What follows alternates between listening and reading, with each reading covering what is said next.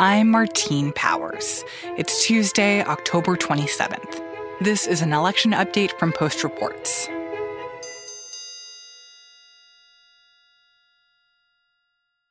On Monday night, the Supreme Court threw out a lower court ruling in Wisconsin, which had allowed for voters to submit their absentee ballots and have them arrive up to 6 days after November 3rd in order to be counted. As long as they were postmarked by November 3rd, the court ruled that those ballots could be counted. The Supreme Court, in a 5-3 decision on Monday night, overturned that and mandated that all ballots be in hand by the state by Election Day itself.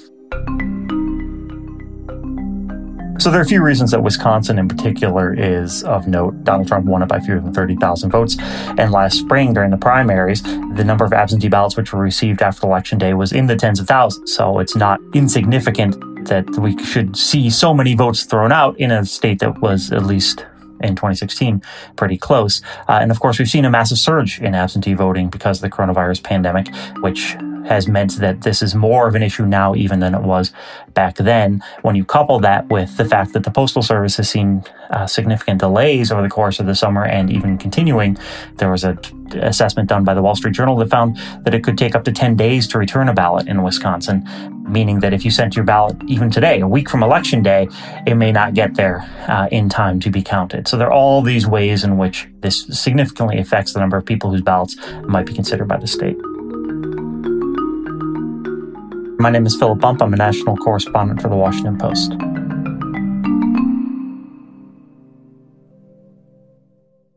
And this is one case that I think reflects larger arguments over this question of what happens if you put your ballot in the mail, it's postmarked before Election Day, but it doesn't actually get to the election office until after. Like that's a big thing that states are dealing with right now. Yeah, that's exactly right. So states have different rules for governing when absentee ballots need to be in. California, for example, has such a rule around postmarking. If it's postmarked by Election Day and it comes in later than that, they'll still count it, which is one of the reasons why historically California has been fairly slow to tally all of its results. It's got a lot of people, and a lot of those ballots do actually end up coming in after Election Day and get added to the total. Other states do not allow that, and other states mandate that ballots be in. Wisconsin has traditionally been one of those states. Part of the reason that this was tossed by the court is that at least Justice Brett Kavanaugh felt that changing the rules to allow those ballots to come in up to 6 days afterward, so close to an election, added some measure of uncertainty, which is one of the reasons he cited for rejecting the idea. And he wasn't speaking on behalf of everyone who sided with the majority in this, but he did kind of outline his thoughts on why he believed it was the right decision to make sure that these ballots that arrive after Election Day are not in fact counted. Can you talk a little bit more about what he said and why that's significant? So Kavanaugh's argument was threefold. The first was that he felt that one shouldn't change the rules of an election so close to the election itself. The second is that he didn't feel as though the court should be making decisions about what was best for public health. But really the most significant reason that he gave was he felt that it was important that states be able to have firm deadlines for when votes need to be in order for them to be counted. To that end, he made a wide range of arguments for why this should not actually be an impediment to voters, centered on the ability of voters to drop their ballots off in a drop box, and centered on the information that was provided to voters about when they needed to return their ballots in order for them to be counted. And, making arguments that it was necessary, for example, for there to at least be some semblance of a final tally on election night in order to ensure the stability of the electoral system. A lot of the arguments he made, I think, are a little dubious, which... Yeah, well, what are the holes in some of his reasoning that you think aren't quite looking at the whole picture? Well, I think there are two major problems with Kavanaugh's concurrence. The first is that he just sort of tries to blur past this question of what happens if a ballot arrives and it's not the voter's fault that it's late, which is absolutely going to be a problem in Wisconsin. We've seen these delays in mail ballots. I mean, again, if we're talking in early October, that the average is 10 days that it takes to send in a ballot. That's the average, which means that it could, there may be places where it takes 2 weeks. If you send in your ballot following the state's guidelines, saying, you need to account for a week for it to come back to the state. If you do that, put your ballot in the mail, and it doesn't get there on time, that's not your fault. But Kavanaugh and the court majority said your ballot shouldn't count. There are a lot of, he sort of explored on that. And, you can go and check online and see whether or not your ballot's been counted. But in 2016, people who were relying on that system to check their ballots online were told it could take up to 45 days for their ballots to be shown on the online system, which obviously is not going to allow them then to, by Friday, say, okay, you know what, my ballot has been counted. I'm going to spoil that ballot and go out and vote in person. But then, of course, there's the alternate side of this, which is this argument that we need to know on election night. There needs to be some certainty on election night. The entire point here, of course, is that the election night totals are not necessarily representative of the will of the electorate because they are going to be heavily influenced by the people that vote on election day itself, and less so absentee ballots, which take much longer to count, particularly in a year when we've seen a massive surge in turnout. And I think it's worth noting that Justice Kagan, who was in the minority on this opinion about counting ballots in Wisconsin, that she put out an opinion that basically was talking about Kavanaugh's argument and essentially making that same case that this idea that counting ballots after the fact is going to change the real vote on election day is a flawed argument, that the real vote and the real count is the one that includes all the ballots that were cast before election day. You're right.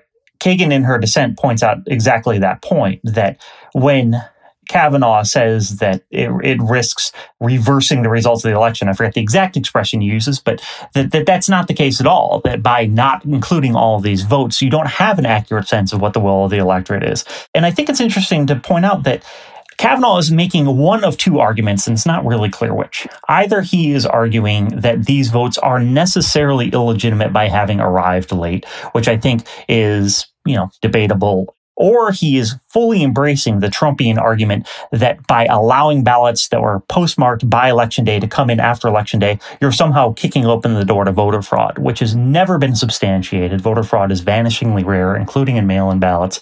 And this idea that by allowing ballots to be counted after that point then allows people to swing the outcome of the election, I think is completely unfounded and a much more worrisome argument if that's the one that Kavanaugh is making.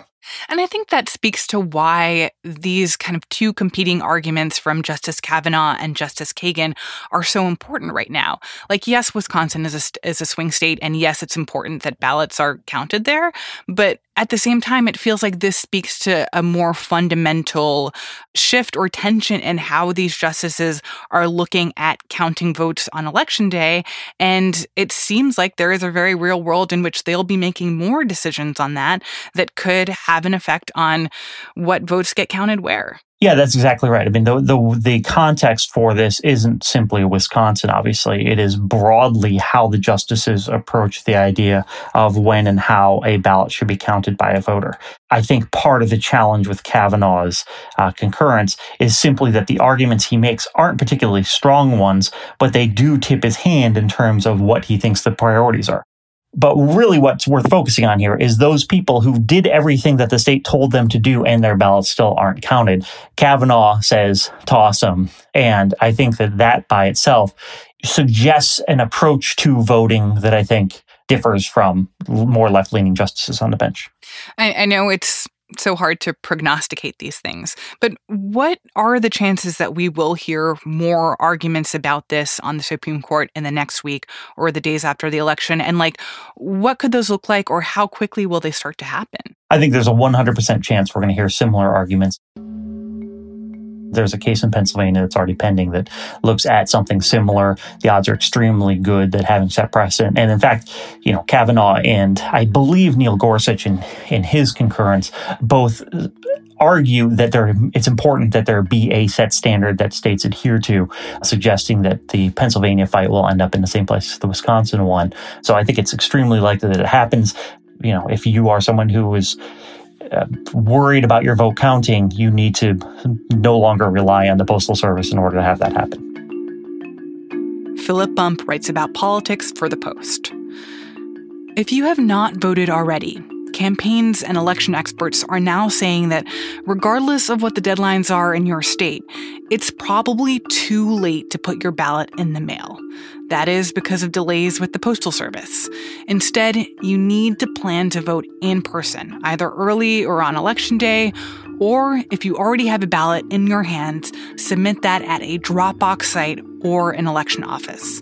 We'll include a link to our story on this from Jacob Bogage in our show notes, as well as a link to the Washington Post's How to Vote Guide, which can help you get information on your best options for voting at this point in the election.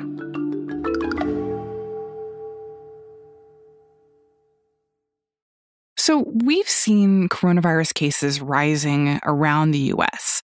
What does that mean for people who had been planning on voting in person, but now might be getting nervous about whether, because of this rise in COVID cases, that it could be dangerous? Well, it could be a deterrent in places like Texas, where mail-in ballots are reserved for sort of an exclusive group of eligible voters. Courts ruled out here in Texas that, fear of coronavirus is not a good enough reason to qualify for a mail-in ballot. My name is Arelis Hernandez. I'm a reporter for the Washington Post. And where else are we seeing those kinds of restrictions where people are having to vote in person? So in addition to Texas, we identified 4 other states. That's Louisiana, Mississippi, Indiana, and Tennessee. And so those are places where essentially saying, I'm just concerned about coronavirus and I want to vote by mail, that's not enough to actually get a mail-in ballot. That's correct. The eligibility requirements for a mail-in ballot are, the threshold is pretty high.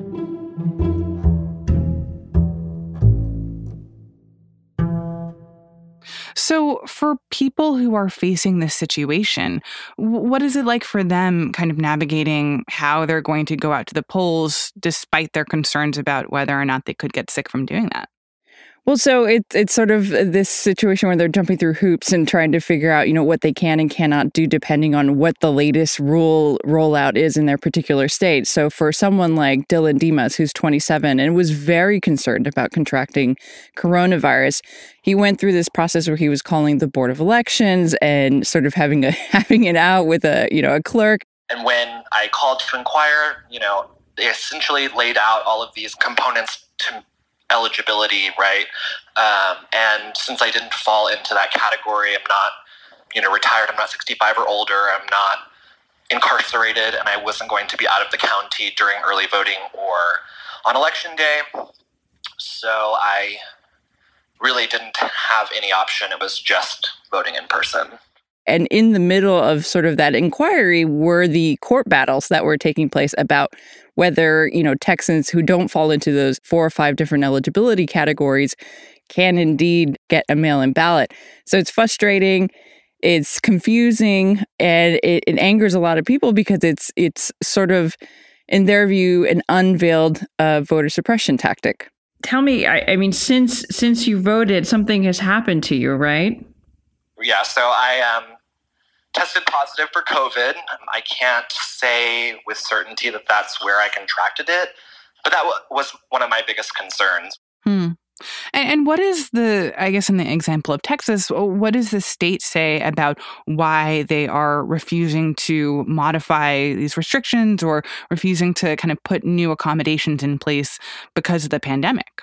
Well, so their argument is that, as they argued in court, that coronavirus or fear of coronavirus, which is, we are living in a pandemic, but not everyone gets it. And we're not super clear on, who's going to get it and when, that fear in and of itself is so abstract, I guess, to some degree, that it's not enough of a reason, say, someone who suffers from multiple sclerosis and has a suppressed immune system and requesting a mail-in ballot. And that alone cannot be the reason for why they want a mail-in ballot. Now, keep in mind, though, that Texas is a state that is famous for its voter suppression tactics of the dominant Republican Party here. They wouldn't call it voter suppression. They would call it, their efforts to stamp out election fraud.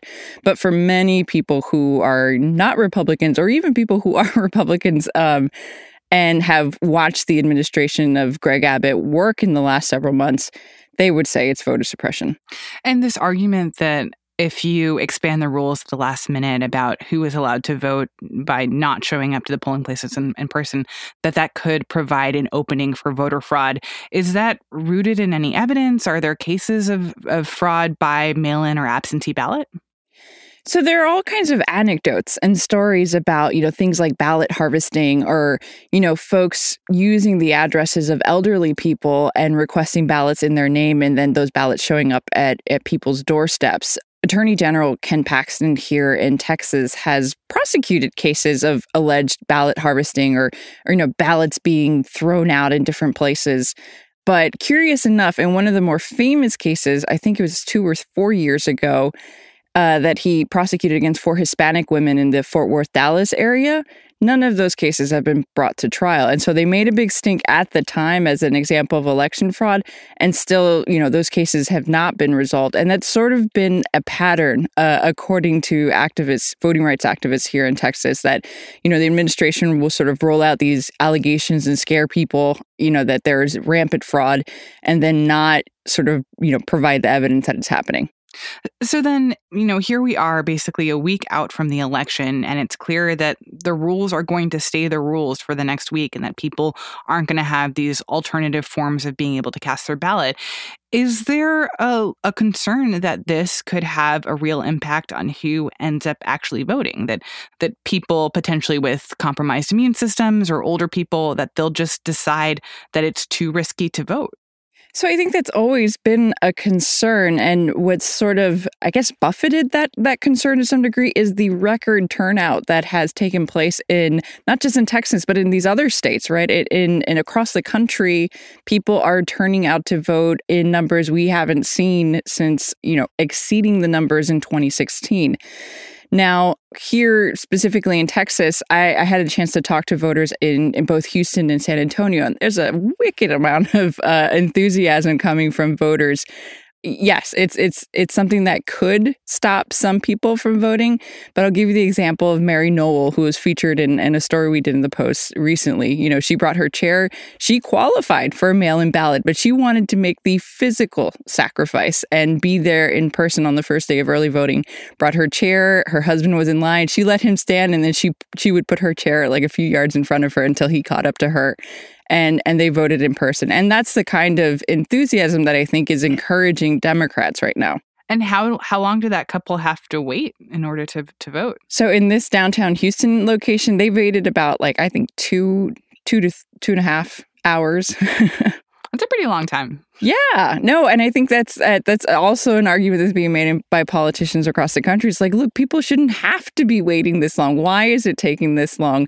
And, Houston is a place where they tripled the number of early voting locations. They've got buses taking people. There's drive-through locations. I mean, there are as many options as they can legally as, the governor sort of lets them, right? They had that setback where some of its largest urban counties had made plans for having several drop-off locations for mail-in ballots. So these are for folks who might not be feeling so confident about putting it into the postal service so that they can drop them off in person. And they're not like boxes where you can just leave them as they are in other states. Texas makes it a little bit more restrictive, I guess. And so you actually physically have to go into the location, show your ID, and then give the mail-in ballot. And there were 12 of these locations in Harris County, the third largest county in the country, not just in population, but it's also huge in square mileage. They had 12 of these locations, and they've reduced those to 1. That was a decision that was made, I think, now 3 or 4 weeks ago by Abbott. The League of United Latin American Citizens and other groups sued, and it went back and forth, yo-yoing between the different circuit courts until it went to the Court of Appeals in the Fifth Circuit, which was one of the most conservative circuits in the country. And they sided with the governor on that. So Harris County has now been reduced to that. And that's a problem for specifically, at least voting rights activists say, it's a problem for people who don't get easy access to transportation, or it's difficult to move around, folks who have disabilities or who just don't have access to a car or something like that, that this is, it's really restrictive and it hurts them. How have Democrats and voting rights advocates responded to the restrictions on voting in these states? Oh, they've howled. They've brought out their lawsuits. They've, pushed against what, again, looks like sort of barefaced suppression, and it's angered a lot of people. And I think they're using that as well to buoy that enthusiasm in the hopes, I think, that by being very, very public about these movements by Republican administrations, that will push and motivate their voters to come out. Aurelise Hernandez is a reporter for The Post.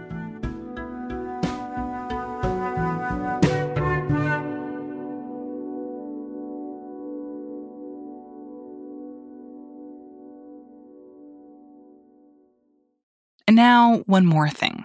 As Americans all over the country are planning to cast their vote in this year's election, astronauts in outer space will also be voting.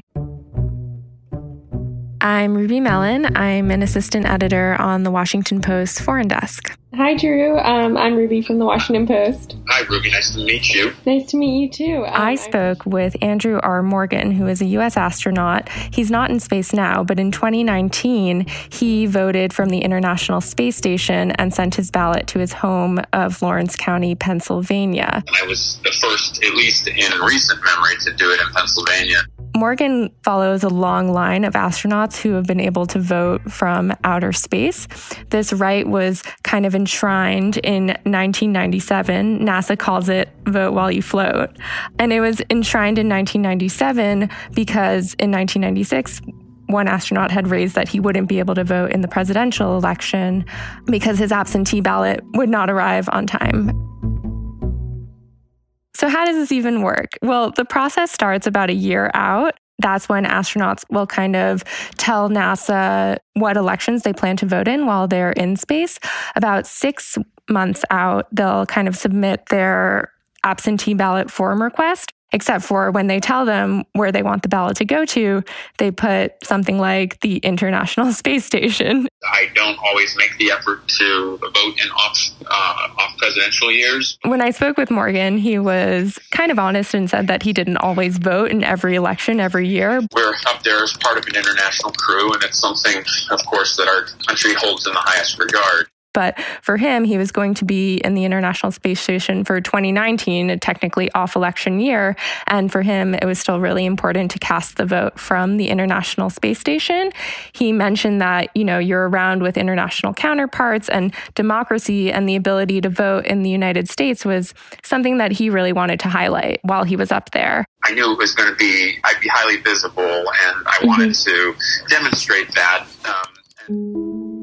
It's also something that Americans on Earth are really trying to highlight. But in reality, in a lot of ways, they're having a harder time than these astronauts are. To some degree, I guess that's to be expected. Setting up this encrypted ballot for one astronaut is one thing, and then allowing an entire country to vote that way would be another. But on the other hand, we've seen in this election unparalleled voting difficulties, with folks struggling to receive and return absentee ballots. Americans abroad are worried about making sure their vote counts, and officials in Pennsylvania and other states, as the Post reported, are fielding complaints from first-time voters who are having difficulty registering or requesting a mail-in ballot. The fact that we have no problem setting up a vote from outer space really kind of shows the failures of those policies and the imagination that make the system so obviously flawed for so many U.S. citizens on Earth.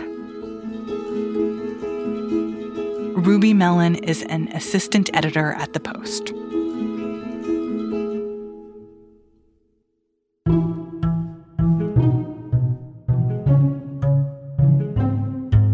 That's it for this segment of Post Reports.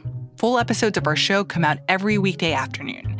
You can subscribe at postreports.com or wherever you get your podcasts. I'm Martine Powers. Thanks for listening.